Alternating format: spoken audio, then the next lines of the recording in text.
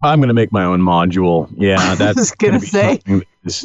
Or I'm just going to I'm going to yank that battery. I'm going to yank that relay. It will be disabled. He's going to have this big, huge mallet. He's going to beat the crap out of it till it submits. You're listening to a 4x4 Radio Network podcast. Are you ready?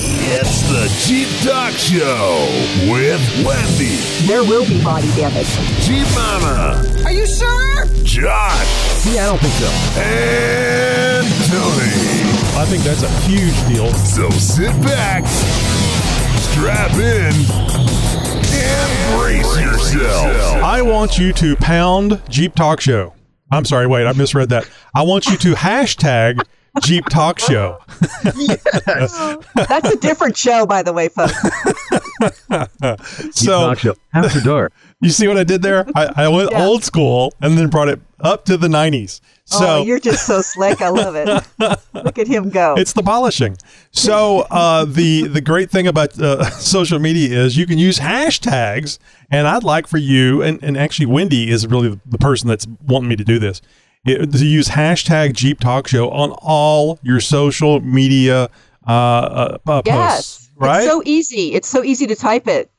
That little pound sign, hashtag. It rolls right off the fingers, is what you're saying. Yes, I mean, you can come up with excuses like, grandma's cornbread, has absolutely nothing to do with the Jeep Talk Show. But, I can come up with a lot more reasons why you should add it. I think it would give it a nice little edge to add it to everything. Yes, it's just like salt and pepper or That's bacon. Right. COVID. Hashtag Bacon. Jeep Talk Show. Great. So do us a favor, get the word out about the Jeep Talk Show and add in pound Jeep Talk Show today. In fact, I would you might want to just type in pound Jeep Talk Show. That probably don't. get a lot more. Really? What kind of show is this? Hashtag. That's why we have an explicit rating. That's right. It doesn't matter if you have a Jeep, want a Jeep, or never driven anything but Jeeps. This show is for you. Josh, Tammy, Wendy, and myself are here to inform and entertain you while we talk about pounding. No, This is why I started laughing as I was thinking this while I was reading. He's 2 steps ahead. Hey, Jeeper, I'm Josh, and on this episode, I finally got a good reason for you to turn on closed captions. I've also got a story of how a Jeeper found his own stolen Jeep. And later, we do something about those brake lines, and I'm going to ask the question around the campfire about carrying spares. Well, howdy, it's Wendy, and I kind of want to know, when you're out off-roading, do you just drive through the obstacles, or do you actually feel your Jeep? Well, in this episode, I'm sharing how feelings can make you a better driver. We're on the same wavelength here, Wendy, with the pounding and the feeling of the Jeep. Yeah, I just think we're going to have a really interesting show, folks. Hi, I'm Tammy, a.k.a. Jeep Mama, and coming up on the next episode of Jeep Life, what looks like an easy modification can be your biggest struggle. No modification goes unpunished, as I like to say. I'm Tony, and tonight I'll ask you, do you love or hate your automatic engine start-stop on your Gladiator? Ooh, good topic. You guys don't have to worry about that stuff, do you? No, but I have an opinion on that. That's good. Local Jeep news, national Jeep news, and news from around the world. It's This Week in Jeep. So, who here watched the Super Bowl? I'm probably the only one out of us three. I watched it. Okay, all right. Well, if you did see Super Bowl 56, then you likely saw the usual all-out production attempts that brings some of the best when it comes to visual advertising. 7 different automaker commercials from 6 different brands advertised during the Super Bowl. However, Stellantis, Jeep's parent company, was notably absent. Well, that doesn't mean that Jeep did not produce a commercial. It's just more likely they didn't want to pay the premium price tag for the airtime during the big game. Now, that being said, the 2022 Earth Odyssey, the title of the pregame commercial that Jeep did pay for, is a questionable work of art. The commercial unto itself is a play on the 1968 Stanley Kubrick film 2001: A Space Odyssey, and particularly the Dawn of Man scene where primates learn to use tools while intensely building orchestral music plays ominously. Did you see what I did there? I described the music in the same way that the closed captioning probably would have if you had it turned on. And if you would have had the closed captioning on when you watched the ad during this last Super Bowl, well, then you would have seen the little Easter egg that Jeep left for us all. Now, Jeep has been really good at hiding Easter eggs in things going at least as far back as the 1997 Wrangler TJ, and possibly even further. So it's no surprise that the marketing execs let the closed captioning division have a little fun. Now, although the ad has zero dialogue to it, the closed captions reveal a whole new world of fun as the commercial plays on. Note by note, scene by scene, different animals contribute to the building orchestral crescendo. The ad makes perfect sense without the captions, but with them, the 60-second commercial takes on a new flavor, and a little bit of humor cuts through all the ecological virtue signaling. If you haven't heard about this particular Easter egg or haven't seen it for yourself, we'll have a link to one of the many of copies you can find on YouTube. Notable mention, by the way, eBay Motors saw a huge spike in traffic this weekend with an unprecedented level of searches involving vintage Chevy Impala lowriders, the vehicles that played a supporting role in the halftime show. So with that, I guess that leaves just one question. What's it going to take to get an XJ in the next year's Super Bowl halftime show? Exactly. Great question. All I'm saying. Yeah, you got to say XJ. You can't say Cherokee because Cherokee is more likely to happen. All right, in the Silver Spring area of Maryland, this one guy may have a new career as a detective as he found his stolen vehicle listed for sale in D.C. Now, the incident happened on Saturday, January 29th, around 2:30 a.m. The owner of the Jeep, a one Mr. Brian Williams, probably not that Brian Williams you're thinking of, claims his son, and we don't know the age of him, had the vehicle and had hopped out of the Jeep only for a second, only to return to find the Jeep gone. Now, what do you suppose a young man with a Jeep was doing in downtown Silver Spring, Maryland at 2:30 in the morning? Regardless, the man filed a police report, posted pics on social media asking friends and family to keep an eye out, pretty much anything that we'd all do. But in Montgomery County, there were over 1,300 auto thefts alone, not including carjackings, into the year of 2021. So you can imagine the likelihood of this Jeeper ever getting their ride back. Instead of giving up, though, the Jeeper started combing the web and actually found it himself. There was his Jeep, the same marks, dents, bumper and all, listed as for sale on the site OfferUp. Now, he screen grabbed the post, which included several photos and even a price tag on his stolen Jeep. Not only that, but the post was from a legitimate licensed used car dealership over in D.C., just about 20 minutes away, claiming they had a clean title for it and everything. Now, the name of the dealership has not been released as police are still investigating as just how the hell a stolen Jeep got there in the first place.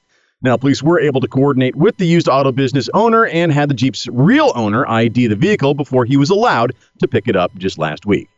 Do you think the dealership is going out stealing cars to create inventory sitting on their lot? I mean, I kind of was spitballing this one myself, trying to figure out, okay, exactly how did this all go down? Who all is involved? It doesn't sound like the dealership owner was really aware of what was going on. It didn't mention anything about him being brought into custody or an arrest being made. So that tells me that there's something going on behind the scenes. Now, likely what it is one of the sales guys has a friend of a friend who knows how to get vehicles. Procures some inventory. Something like that. Exactly. Yeah. And in this day and age where used cars are going at a premium, new cars are, hard to find and coming at even more of a premium. Used car dealers are scrambling to get any vehicle that they can. And, apparently at least one is doing it in a very illegal way. You know what? It would have been interesting to go in and pose like, I'm really interested and see what that actual title looked like. Because then that's a whole different level of fraud, I think. But honestly, I just want to say, really, people, 20 minutes away from when you stole the Jeep, you don't think that would have been found? I mean, some of these guys are not too smart. This kind of curtails into a little bit of a rabbit trail, something that I heard, and I really haven't substantiated this, so take this sort of with a grain of salt a little bit. I heard through the grapevine that Jeep and Ford are actually coming down on their dealers relatively hard. And that's because they've been price gouging a little bit, if you will. Yes. Oh, we all know that new cars have been pretty scarce because of the chip shortage. And so dealerships are trying to, keep their profit margins where they were, pre-COVID, pre-pandemic, pre-chip shortage, all that kind of stuff. And with dwindling inventory, with a chip shortage still carrying on, with cars not being produced as fast, as often, as quantities, and of course with them not being able to be shipped because we don't have the drivers for the trucks and all this other stuff, it's a compounding cluster F of issues that the dealerships are having to try and overcome. They're doing this by jacking up prices, sometimes 20, 30, 40, 50,000 or more above MSRP. That's a no-no, at least from the automakers, and they're coming down rather strongly, and at least on Chevrolet and on Ford particularly. I haven't heard this about Jeep or in other Stellantis dealers yet, but I haven't dug into this as deep as I want to bring a story here on the show. So just know that this is something that's going on. Obviously, there's some trickle down through this with these kind of stories popping up in the used car market as well. Sign of the times. I'm just surprised Danny DeVito's even any part of this. I know his career has been on the downcline here for the last several years.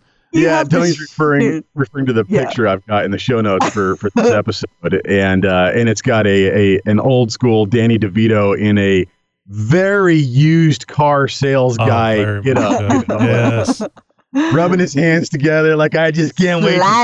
They need to get Danny DeVito and Kurt Russell in for a used car movie remake. That movie was so funny. A lot of those movies from back then were pretty good. Don't hold up quite as well today. No, but, no, they don't. Nonetheless. Not politically correct in the least. No, but that doesn't matter. We want to hear what you have to say. If you've got a response to any one of our stories, or you have a headline that I haven't seen yet, well, let us know. Go ahead and reach out to us by going to jeeptalkshow.com/contact right now and find out all the different ways you can reach out to us. You're listening to a 4x4 Radio Network podcast. Hey, don't forget, we've got a whole bunch of stuff over at the 4x4 Radio Network website. Tony, we got more than just the Jeep Talk Show over there, right?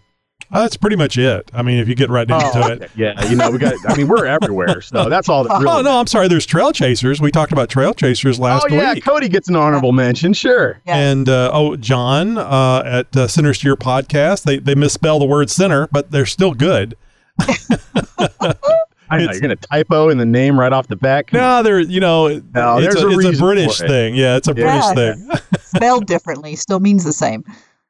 So, yeah, and then Dan at the 4x4 podcast, which is always fun. Although I think Dan's been pretty busy overseas. He got transferred from California to, I think he's back in South Korea now. I think the Beatles did a song about that back in the South Korea, wasn't it? That guy's moved more times than I've had birthdays. You never know about the Army. But, yeah, so I don't know if I haven't heard a new podcast, a new episode from Dan in a while, but they're there and they're still alive, so don't give up hope. Right. Well, you can check it all out over at this is the number 4, the letter X, the number 4, and radionetwork.com. That's 4x4, radionetwork.com. We'll see you there. Kind of like the pound sign thing. When did that buy? When did X start meaning buy? That's kind of a strange thing. 4x4, 4x4. I don't know. It's confusing to me. I'm new here. What? Where's the noob? Noob! Hey, newbie! Noob Nugget. It's time for Newbie Nuggets. Well, when you're a new Jeep owner or a new driver out on the trails, there's lots to learn about Jeeping and crawling. Now, when I work with a newbie, I try to explain about feeling your Jeep. All right, Josh, you better get the duct tape out for Tony on this one. Now, when you drive through obstacles, big or small, there are moments where you can feel your way through. You literally feel what your Jeep is doing, and after some time and experience, this becomes second nature. Now, when you first start driving, you're focusing on just getting out there and having fun. But actually, if you think about what you're doing and driving over and you feel what is happening, it will make you a better driver. The first thing I tell students is that there is a width and length to your Jeep. Now, every Jeep's a little different, or a lot different, from other Jeeps. Now, you need to know your Jeep when driving off-road. Until you actually drive and understand the width and length, things may not go as smoothly as you thought. So try to find some terrain where it is narrow, like maybe some tall bushes or trees on both sides, or big rocks that you are climbing through, not over yet. Plan to put the Jeep in the middle of that path, and as you drive through, look at both side mirrors and see if you have room on either side, and if the Jeep went where you thought you were driving it. For instance, if you pass between two shrubs, are you scraping on one side? It's typically the passenger side, by the way. Look and see. Or are you clear on both sides? If you do that each time you drive, it will help you learn the width of your Jeep. After a few more runs, it will become instinctual and you will know your width. Now, when presented with a path that looks very narrow, you'll know just how to place your Jeep for your line and understand where you need to be. Now, if you've entered that narrow path and you scraped, learn to fix it by picking a slightly different line. Maybe you're moving a little bit to the left or the right. And if you could run the same path a few times, you will learn to feel your way and not even have to look. Although I always check my side mirrors just to make sure I'm staying on the path that I selected. Now, the next thing about feeling your Jeep is the length. Now, this is probably a bit harder to master only because your Jeep length may or may not be the same length as your daily driver. Sometimes the length of the Jeep is shorter than your normal car, and sometimes it's longer. You sort of have to get in the mindset when driving your Jeep that it is different from whatever car you're used to. Now, determining the length of the Jeep takes some time, but as you go through a narrow area and you check your side mirrors for your width, you're also feeling your tires go over a rock or a rut in the road. What you want to do is feel when the rear tires are going over or through something. So as you drive on a fire road, as an example, there may be a water crossing or ruts or a few half-buried small rocks. As you place the front tires over and are almost finished, you kind of wait to feel the rear tires as they go through it. The amount of time it takes or short distance you traveled from front tires to rear, it's telling you the length of your Jeep. Now, this is very important as you get into more rock crawling with tight, sharp turns, but it's also important if you have guests on board and you take a dip or a rut and only think about your front tires and your guests are being bounced all over the back seats when you've forgotten about those rears. Now, your front tires help you determine how deep or steep or rutted an obstacle can be, but by listening or feeling how your Jeep goes through with the front tires, then you apply that knowledge and anticipate how those rears will travel over the same bump, rut, or rock. You will be able to smooth out the ride and navigate obstacles successfully. Feeling your Jeep is essential to Jeeping. Most experienced drivers rarely have to think about feeling their Jeep as it maneuvers through because they have been doing it for so long, it just comes naturally. But a newbie driver has to learn the basics of feeling your Jeep by driving and experiencing. So go out, try some of these tips the next time you're out off-roading. Doesn't take much to look out the side mirrors and feel your front and rear tires as they go over obstacles. What you learn will be valuable as you expand your Jeeping horizons and get out and tackle obstacles. Now, in next week's episode, I'm going to be sharing putting all that feeling together and how to use it the next time you will. So, Josh and Tony, I know I'm going to regret asking, but do you both feel your Jeep when you're off-road? I want to talk about my feelings. You can take the duct tape off of Tony, which apparently you already did. Hey, we're on the same wavelength here, Wendy. I love the duct tape and the whole struggling idea for the Jeep. That would be good. There you go. You know what? It's also good if you got someone screaming. You just cover their mouth and you can keep driving. It's good. I can take criticism. It's all right. On the next Jeep Talk Show, 101 uses for duct tape. You know what? I might do that one episode for the newbies out there. Oh, God. Yeah, you know, if you listen to the show for any length of time, you know that I'm a big proponent for being connected to the vehicle, connected to the road, connected to the trail, and all this drive-by-wire stuff. I cannot stand. I'm a little bit old school in that way. I like to feel the gas pedal. I like to feel the resistance. I like to feel the connection of my foot to the vehicle, to the connection of the vehicle to the ground, all that kind of stuff. I'm very much a touchy-feely kind of guy. This is going to get really inappropriate very quickly. Very quickly. No, but seriously, I'm very tangible when I'm off road as well. I'm looking for those, and that's one of those things I say. You know, I don't listen to music when I'm out on the trail because I want to hear what the vehicle is doing. I want to hear the tires on the trail. I want to hear the load up of the engine, the transmission. I want to feel and hear all that. All my senses are all working overtime when I'm on the trail, and they're all focused particularly on the vehicle or the ground itself, or what the two are doing in conjunction with each other. So yeah, I'm 100% with you on feeling this. Here, I'm going to give you something here, Wendy. This is something you can use when you're out on the trail and you're spotting people and you're teaching them stuff. Is don't just wheel it, feel it. Ooh, I like it. Can I take that? Yeah, absolutely. That's yours. I like it. So I've mentioned this before, but this reminded me of it. Be careful if you're used to driving one vehicle and you switch over to another vehicle like a Wrangler that has, you see the width of the hood, but you don't necessarily see the width of the whole Jeep or the fenders. Exactly. Because now you're making decisions based on the hood width, because that's what it was before. Like my XJ, it's it's a little wider than the hood, of course, but it's not that much. So I make decisions based on what I've learned as far as the width of the hood. And then when you get a cheap truck that has the Wrangler front end on it that has these fenders sticking out 7, 8, 9 inches, it's like, I'll drive by something at speed and I go, oh, wait a minute, I got something hanging out there further. So, I mean, this isn't necessarily off-road, but it's it could be very interesting for that Prius that I clip. Yeah. Well, it's interesting, too, when I work with people that are brand new to driving, and they literally kind of look at me funny when I say, you really need to feel your Jeep. And of course, I'm serious when I'm saying that. And they're kind of thinking to myself, this gal's maybe lost it. But honestly, when you are putting somebody through the paces and you're kind of showing them the way, using those side mirrors is so critical for learning that width. And just, taking a quick peek. Oh, how close was I? And imagining, I think I'm in the center. When you find out you're not, you're farther to the right or the left.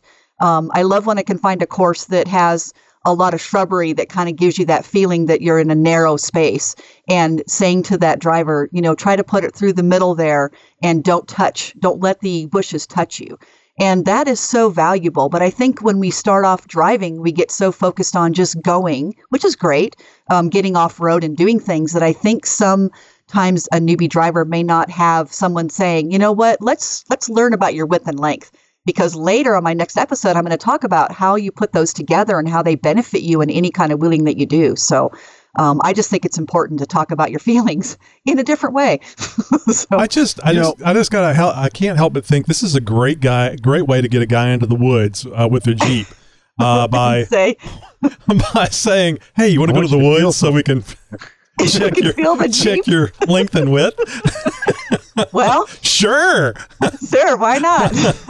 Hey, I want to ask you a question. This picture you have in the show notes, and you guys can see this on episode 568, JeepTalkShow.com. Is that Hank Hill's Jeep? That looks like Hank Hill driving that red Jeep, that YJ. I think it's a girl in there, but I don't know. I found it on the, just looking for images, but I thought it was kind of cute. Well, and the other one, go ahead, Josh. I was going to say, at the risk of this segment going a little bit longer than it probably should, and possibly even crapping on your next installment of this segment, there was something that I talked about. God, it was sometime in the last couple of years. I looked back in our archives. I couldn't find it, which episode it was particularly on. But I talked about how to find your corners. And knowing the corners of your Jeep, and knowing the extents of your Jeep, and knowing where those limits are. And how to do that, especially if you're new to your vehicle or you're new to off-roading and getting your vehicle in and out of tight areas, and not really knowing what that vehicle awareness, not really having all of that established, knowing exactly within inches where the edge of that tire, where the edge of that fender, where that bumper is lying, even though you can't see 2/3 of the back of your Jeep. So there's a trick that I've taught other people what to do and an exercise and how to learn your corners. And it's as simple as a piece of PVC pipe and an orange traffic cone. Anything like that, a bucket and a PVC pipe, anything that you can bump into that's, not going to be wrecked or wreck your Jeep. And something that's tall enough to where you can see it move the closer as you get close to it, or bump it even. And so you can put these in a parking lot and then practice backing into this imaginary tree that is nothing more than a cone and a piece of PVC pipe, or turning into something, or coming up as close as you can to something without touching it. And these little simple exercises that is installed in me in years and years and years of wheeling, but also as a car jockey for a number of years, fitting 8 cars into a 6-car shop and working on them all, that kind of thing, and doing this for years and years, and with all kinds of different vehicles and everything, knowing where that vehicle awareness, that vehicle situational awareness, knowing where those corners are and stuff like that. You should be knowing that too with your Jeep, regardless of how long you've had it, how much long you've been wheeling and everything. this is a very simple exercise that anybody can do to learn their corners. On the next episode, I'll teach you how to find your corners by using modeling clay and baby oil. And quilting materials. We'll figure this out. Well, and that's true, Josh. Thank you for that little tip. And I'll try to incorporate a little bit of that in that next week because it is important. And like you said, even if you're not a newbie driver, maybe you weren't taught this, or maybe you're cutting corners too short, or you're just doing some things that could get you into trouble. So hopefully we can straighten that out next week, but it's all good. Well, if you like this topic, you want some others, give me some suggestions. I'm happy to do that. You can find out more. Check out our YouTube channel at Trails 411 for great content with lots of tips, tricks, and techniques. Gladiator. My name is Gladiator.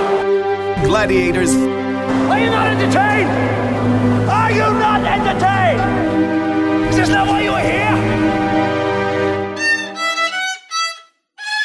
Gladiator. Josh, if you were driving your XJ, I know it was years ago, but and it started up fine, it was running fine, and you drove down to the end of your block, came to a stop sign, and the engine stopped. What would you think? I can't say that. I can't say those words on the air. It would freak you out, right? You're like, what fresh hell is this? And of course, I'd be like, okay, exactly. What's going on? Is it this or is it that? Right. It's probably going to be one of just a few things. Hopefully. And if you're like me, you immediately try to start it and go, oh, crap, it won't even turn over. Oh, wait a minute, I'm in drive. Okay. Where does it go? Oh, I normally start this in park, and I put it in park. You have an automatic, right? You're not a standard, I do, right? yeah. So, and of course, if you're standard, you got to push in the clutch pedal. But it would freak you out. Yeah, I hate them. So that same thing for you, Wendy. If you were driving the JK and it just came to a dead stop, of course, you'd notice it because you're used to it running.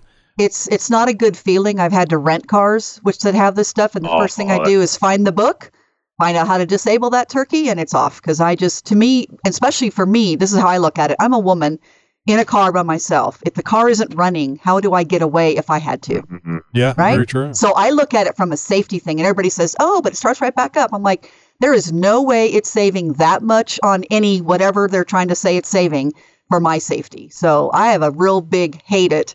Do not give me a car with it, and I'm going to disable it. Figure out how to do it. I think maybe on the 405 or whatever it is in California, the one that is just I think we had a listener call in one time and say that he just put his Jeep in 4 low and just let it crawl. Yeah, in traffic. Yeah, that would be the 405, the 5. It wouldn't matter. All of them are bad in California. I can see that this may have been built just for that highway or any highway that you have a lot of stop and sit time. Because otherwise, it just doesn't really make a lot of sense. I remember from years ago that it takes 2 minutes worth of fuel to start your vehicle. I don't know if that's still true or not, but that's what I remember. Exactly. So if you have to start it and stop it, is that so that the companies can get more sales on starters, batteries, and everything else? To me, it's stupid. Selling batteries. So like they say, you got to save those pennies. So obviously the hosts here are not enthusiasts of the start stop on the engine. But what about you out there? Do you love it or do you hate it? And so many people dislike it, they have to disable it. So with the 2021 Jeep Talk Show Gladiator, neither the wife or I enjoyed the start stop, although the engine is really quiet. So I think if you can't hear it stop, it's less of an issue, and you can't feel it vibrate, it's less of an issue. But still, it kind of freaks you out because something it does. Something in the air changed. It does change, and it's a feeling. Hello, yes. You can feel your vehicle, and you're like, wait, there's no hum. What's going on here? It's not good. And Wendy just talked about feeling your Jeep, and this is not feeling your Jeep. This is what's wrong with this. So there's several ways that you can disable the start stop on your 2021 Jeep Gladiator. Number one would be to disable the hood ajar sensor. Now this is free, but a warning light will display on your dash from now on. If you're a XJ owner, you'll be used to the light on the dash. I was going to say, and eventually the light will go out, and then it's good. It'll burn out. The LED burned out after 50,000 hours. And it's really easy to install. You just need to look up and find out which one of the ones you're supposed to disconnect, because there's two there, because one wasn't enough. Which is so strange. I mean, they're saving pennies, but they're throwing all these sensors at the Jeep. Now, I found out about one that I didn't know about. It's the Armor Auto Parts Smart Auto Stop Start Module for $130. And I think it plugs in the same place that the Taser Mini plugs into, but I'm getting ahead of myself. And it, as far as I can tell, that's all it does. It just allows you to allows the Jeep to remember what the button state was the last time you pressed it. Oh.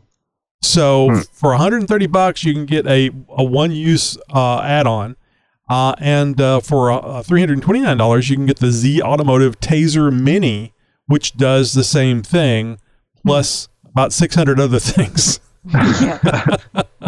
So maybe good money spent there? Well, I'm thinking so, but you could always just remember to push the stop button each time you get in and start the engine. And but seriously, why do we have to do that? I'm sorry. We have been trained.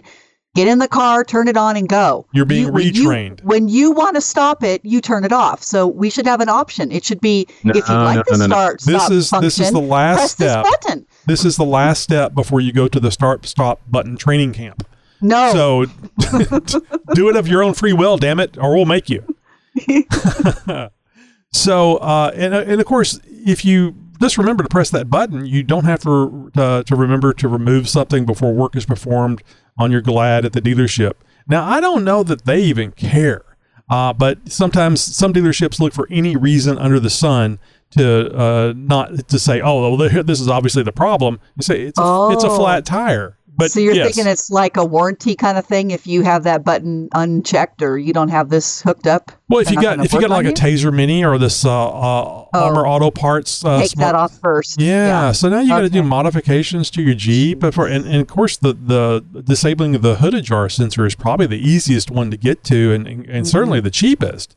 But I don't know that they would be. I don't know how happy they would be about seeing that thing missing. As far as somebody's going on a government watch list. I'm pretty sure. So anyway, have you disabled your auto start stop in another way? Call in and let us know your start stop story, or you can just send us an email. Just go to jeeptalkshow.com/contact and find out all the ways that you can contact us and let us know. So, Josh, whenever you buy a new Jeep, are you going to disable your auto start stop? I'm going to make my own module. Yeah, that's I was going to say. Or I'm just going to start. I'm going to yank that battery. I'm going to yank that delay. It will be disabled. He's going to have this big, huge mallet. He's going to beat the crap out of it till it submits. It's funny you mentioned the battery. There's actually a sensor that goes that is plugged into the battery, and you can disable the start stop by unplugging that connection.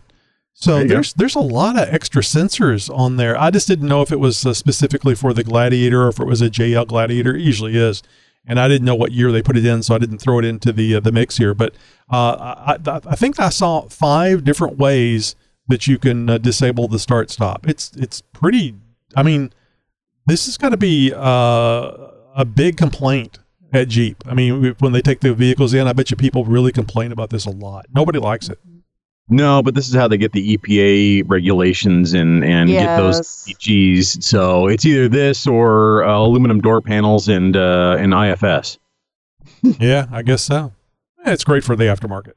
Why did you become a paid subscriber to the Jeep Talk Show? I love the show. I've listened to you guys for free for, years now, and I figured time to give back. You can be a paid subscriber and help support the show you love, the Jeep Talk Show. It'll just help the show out, and then in the end, it'll be Jeep Talk Show in my ear holes, Just go to jeeptalkshow.com and look for the big yellow subscribe button. It'd be nice to give back to so that you guys can continue on, because if they love the show, then why shouldn't you give back just a little bit? Yeah, I like that. Give back a little bit, and a little bit can be given back by going to jeeptalkshow.com/contact and look at our paid subscriber sections. We've got 3 of them there, and any of them are going to get you at least 2 stickers and sometimes more, depending on which level you go in at.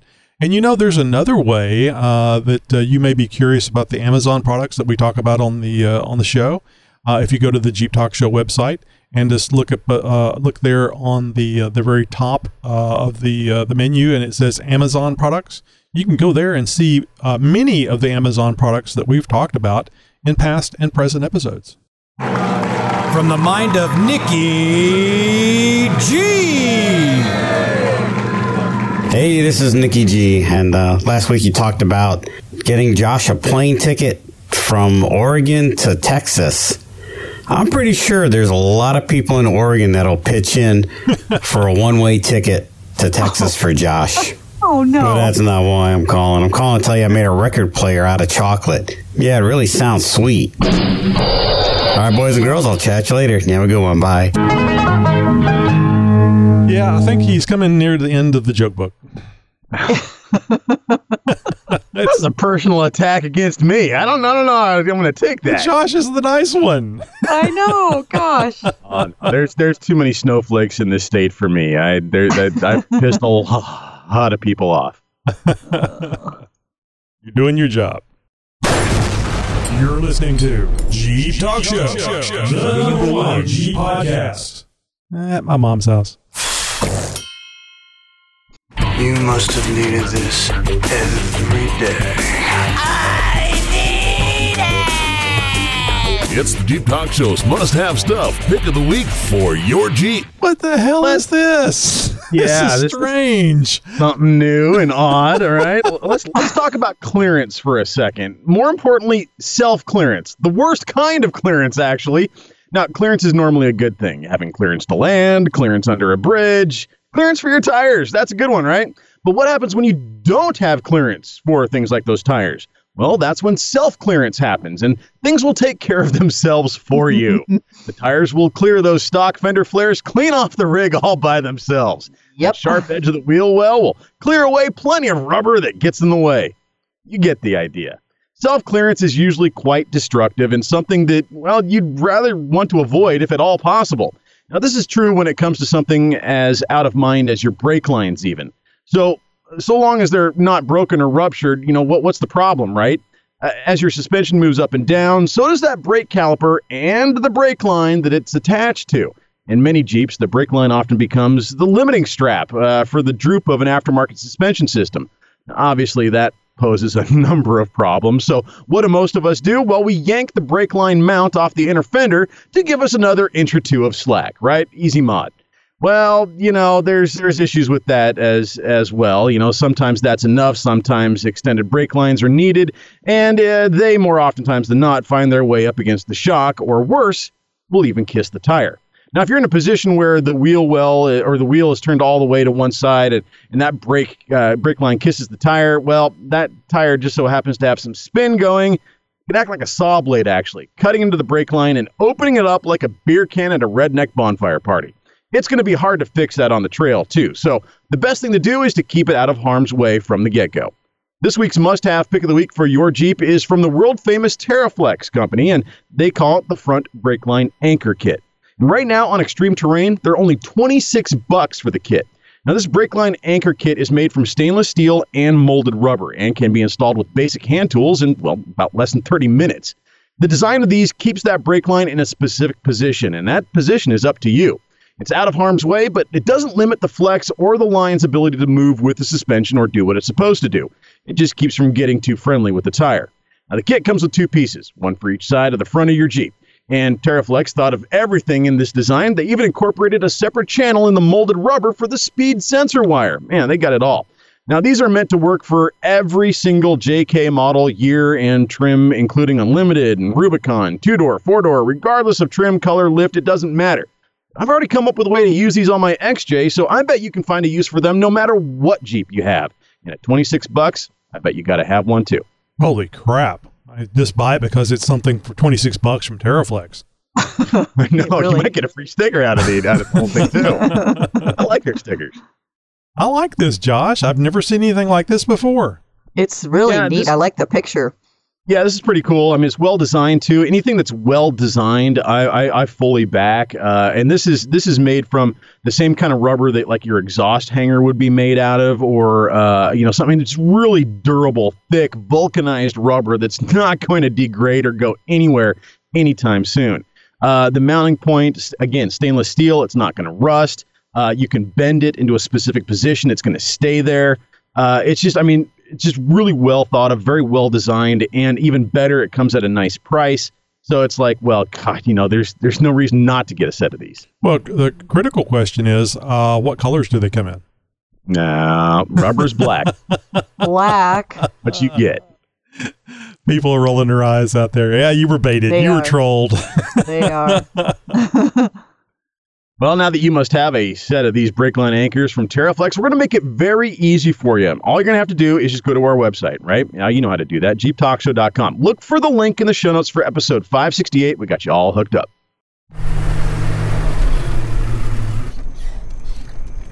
Come here. I want to show you what I'm holding my brake lines with. I like the one. Come here. It's going to hurt. Daddy, no. I don't want to. Well, Jeeper, this is the part of the show where we pull up around the campfire, open up a chair, maybe open up an adult beverage, and start cracking wise and just chit-chatting about whatever particular topic we decide to pull out of the hat this week. And this week I'm going to be talking about spares. And I'm going to be painting this with a pretty wide brush here. This doesn't have to be limited to spare tires. This could be any kind of spares. I wheel with a guy who, when he goes out on the trail, he's pretty much got to spare everything.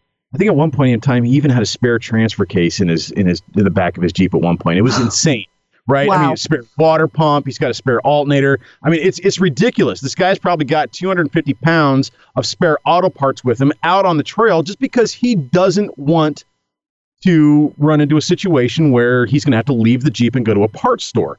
Look, I get it, okay? But there's a line in the sand, all right?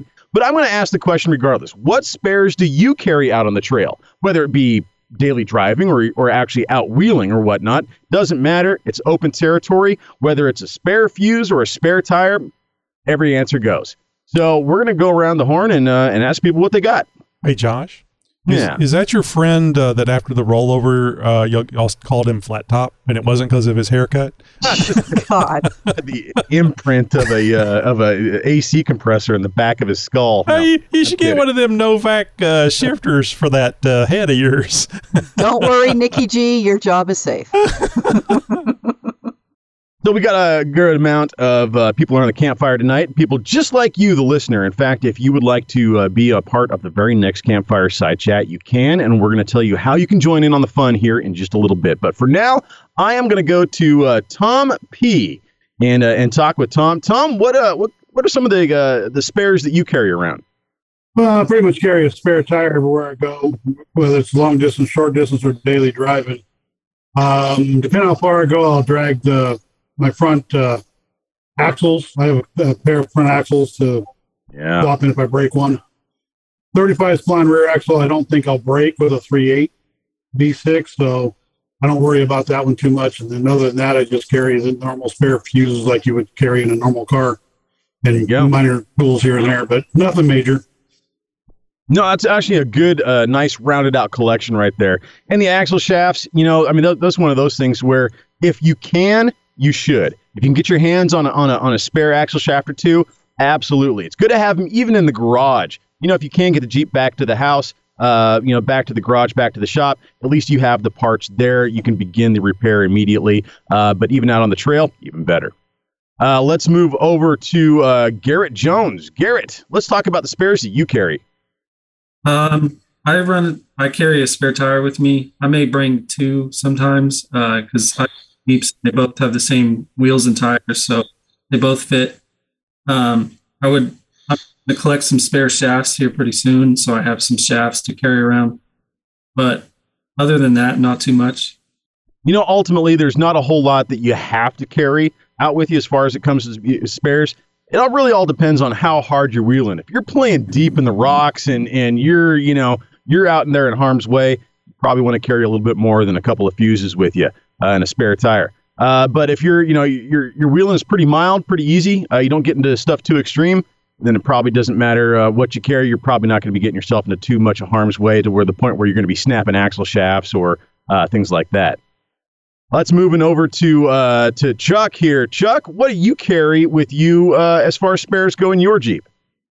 So, of course, I carry a full spare tire, and what I had done in the past, which I'll incorporate that into the Scrambler build, is my spare tire carrier. I actually mounted it with a spindle and hub assembly for the front end. Yeah. So I'd have all my spare bearings, spare spindle, spare hub assembly, and a locking hub, because I run Warren locking hubs on my Jeep, and that all goes in the whole kit itself, right? So if you break something, well, who cares if your spare tire can't spin, but if your front end can't spin, that's a problem, right? So I did that. We also carry spare power steering lines, because on the CJs where they are at, they actually rub on the fender, so it's quite common for them to get a little rub wear on it, and then it always goes out in a not good time. And then U-joints fit in the toolbox real nice, because they're nice and easy and small. Yep. And then and I actually use U-joints for the front axles as well.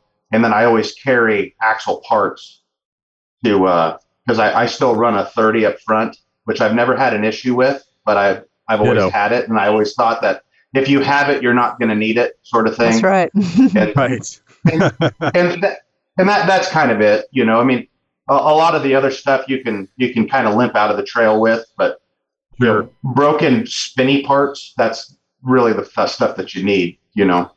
Very well put, Chuck. That's very well put. The spinny stuff is the stuff that you want to carry with you. I like that one. I'm gonna have to use that one on a future episode or something like that. Let's talk with John Lee. What are the kind of spares that you carry with you?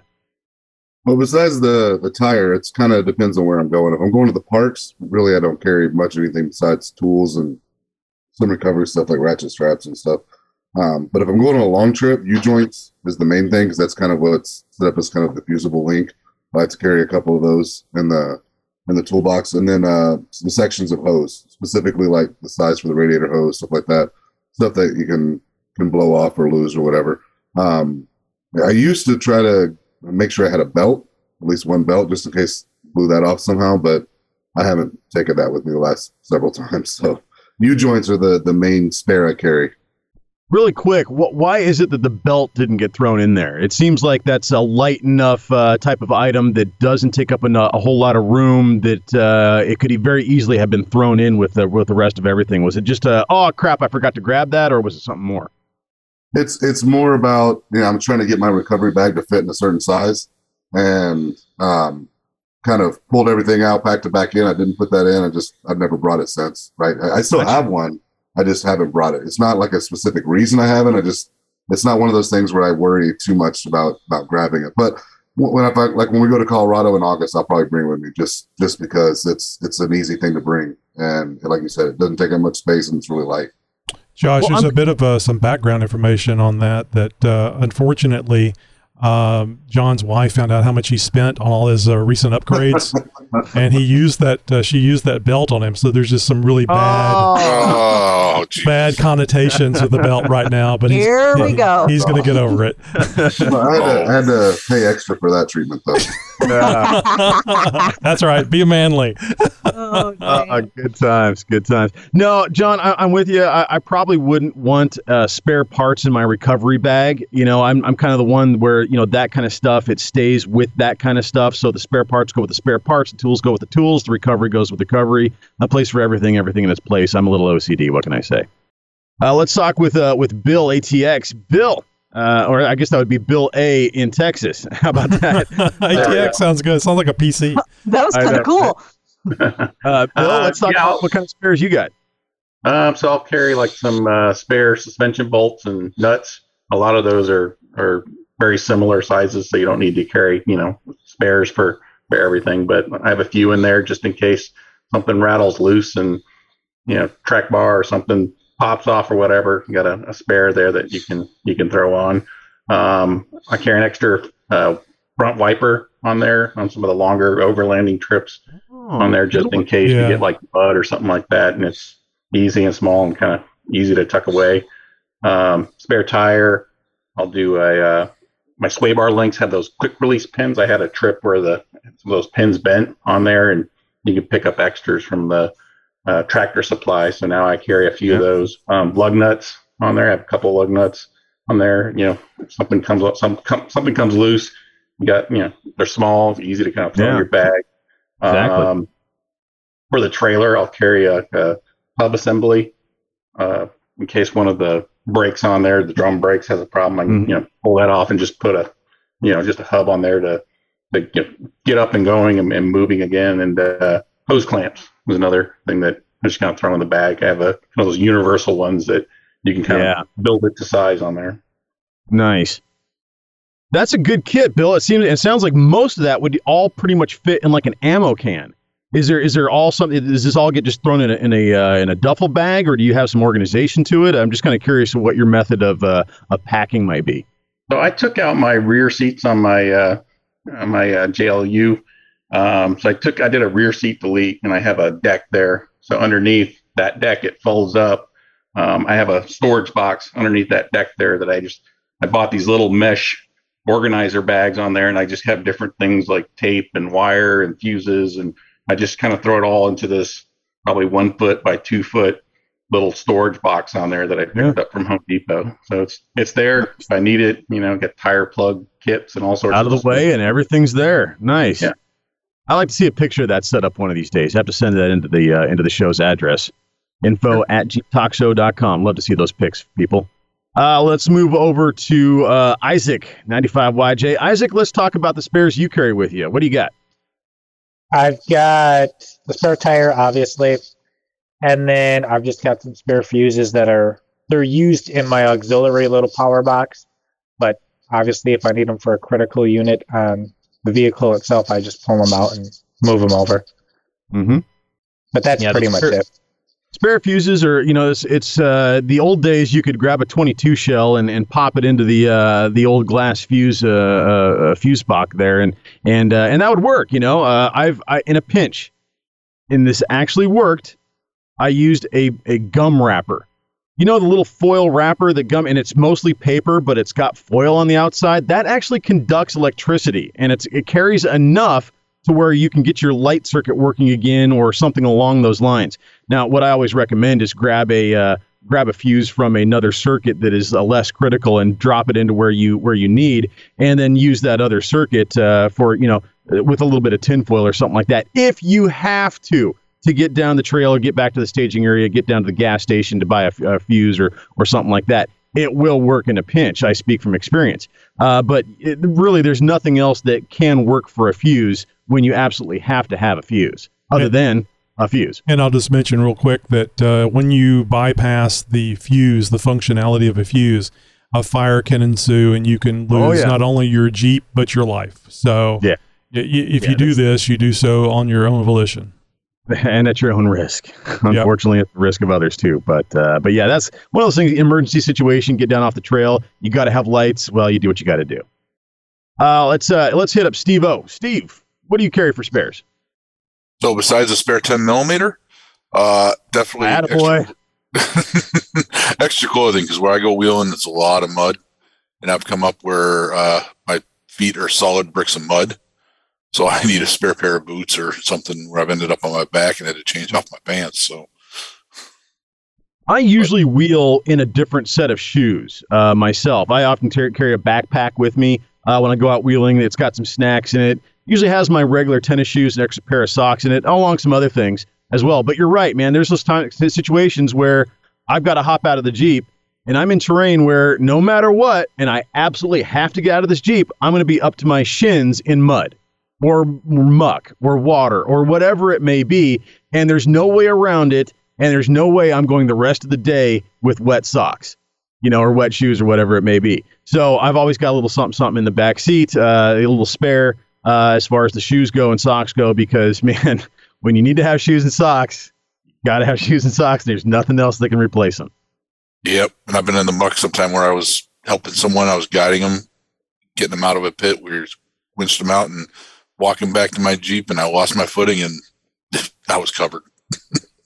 Did you ever step in something and take a step and you lost your shoe because it got sucked off your foot? No, because I wear combat boots just for that purpose, because they're laced all the way up your thighs, so that way I don't lose it.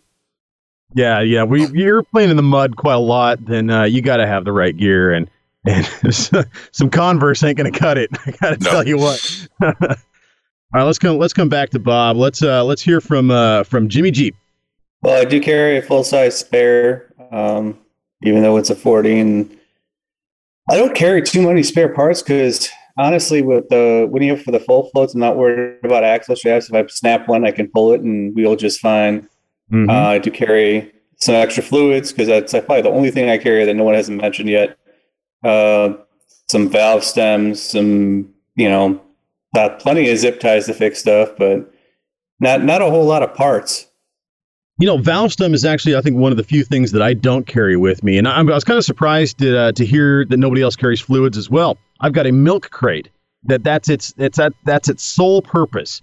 It's full of nothing but fluids and lubricants and things like that. I think I even have a water bottle in there just to have one extra piece of emergency hydration source there that I can turn to in the case of an emergency or something like that. But yeah, milk crate, easy to grab, fits everything. Everything's locked in there. I've got one of those motorcycle mesh tie down things, like a little miniature spider web type thing.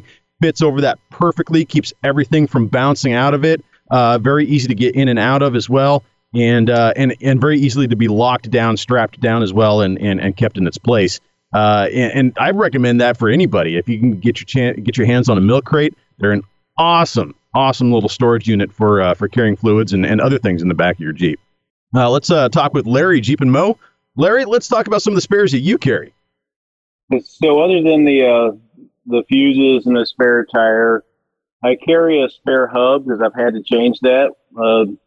Typically, when we go somewhere, we drive a long distance. So I carry a hub and the U-joints, and then a spare battery for the welder, and a little box of scrap metal. So in case you got to piece something back together, I can weld it back together. Dang, good idea, Larry.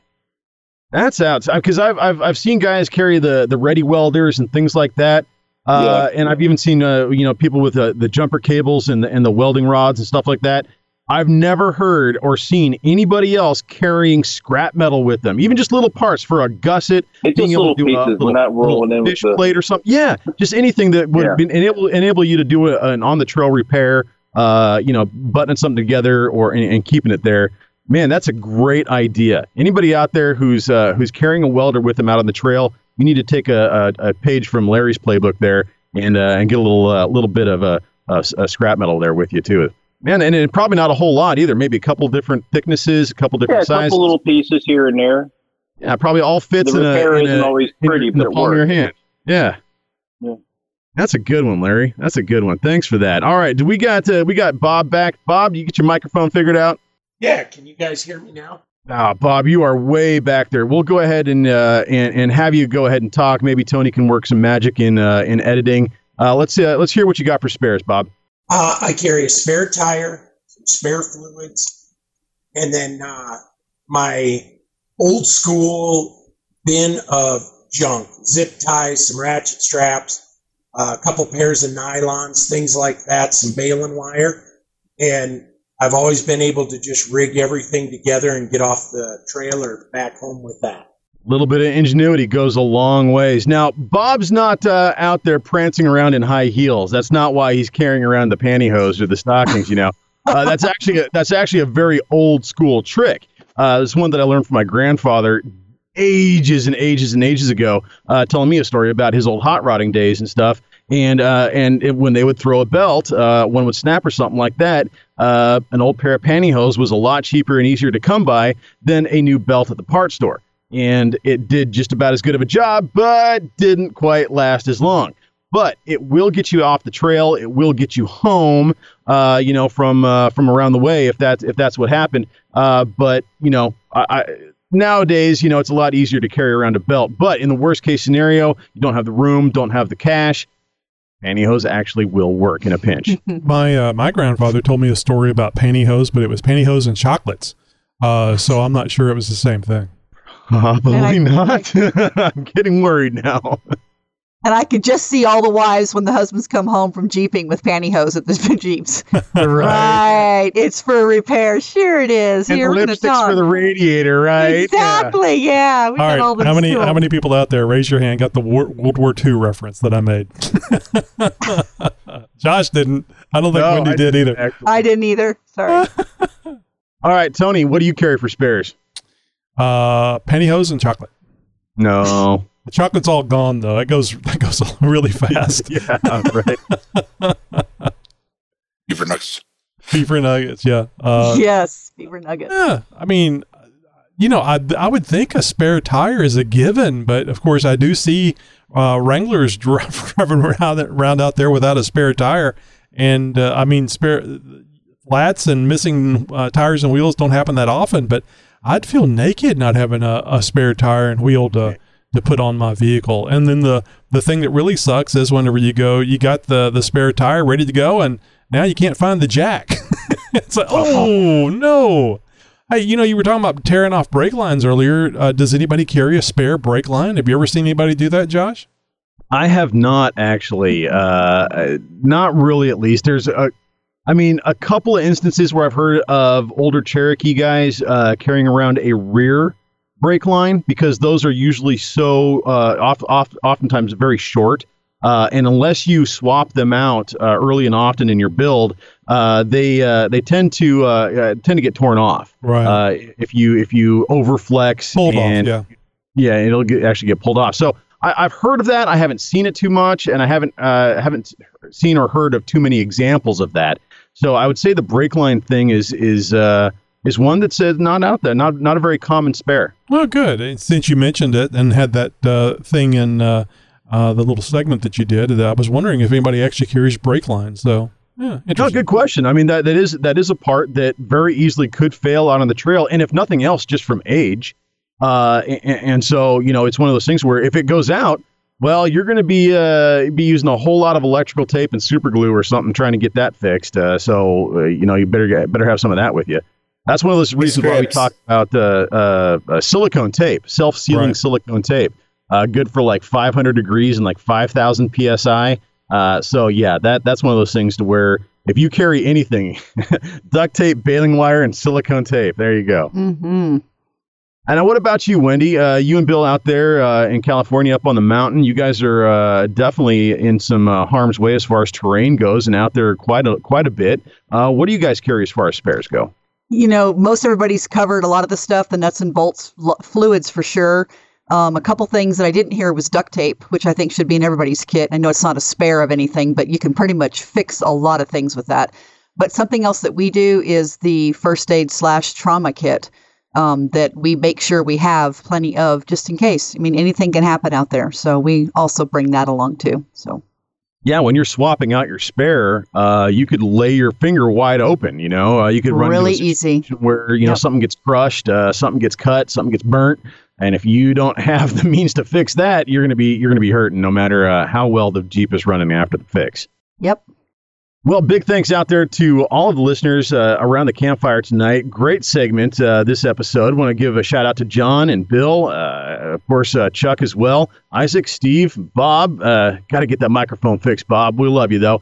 Jimmy as well, Larry, Tom, and Garrett. Great cross-section of Jeepers from around the nation, around the campfire tonight. And you can join our very next Campfire Side Chat as well. It's very easy. Number of ways you can do it, but I would say one of the best ways is to follow us on Facebook. You can get a whole bunch of information that way, but if you'd like to get even more, well, sign up for our newsletter. The Jeep Talk Show newsletter comes to you just once a week, and it's chock full of all kinds of inside information about interviews that we have coming up, maybe even a heads up on a giveaway that we have coming up in the near future. And of course, the links to join in on the fun as far as getting in on the show, or even reaching out to us, the hosts of the Jeep Talk Show ourselves. It's very easy to sign up for our newsletter. Just go to jeeptalkshow.com/contact. You're going to find a link to click and sign up for it. Don't worry, we don't spam you, and it's very easy to unsubscribe as well. Well, Jeeper, that's it for this episode of the show. Until our next episode, be sure to do the one thing that helps us more than anything else, telling a friend about the Jeep Talk Show. And as always, thank you for listening to the world's most downloaded Jeep podcast. Now, I didn't want to make a big deal of this earlier on the show, but I hate to say it, but last night I was visited by a spirit, the ghost of Gloria Gaynor. First I was afraid. I was petrified. I hate it when Nikki G writes the ones in that doesn't have the courage to say them themselves. Podcasting since 2010.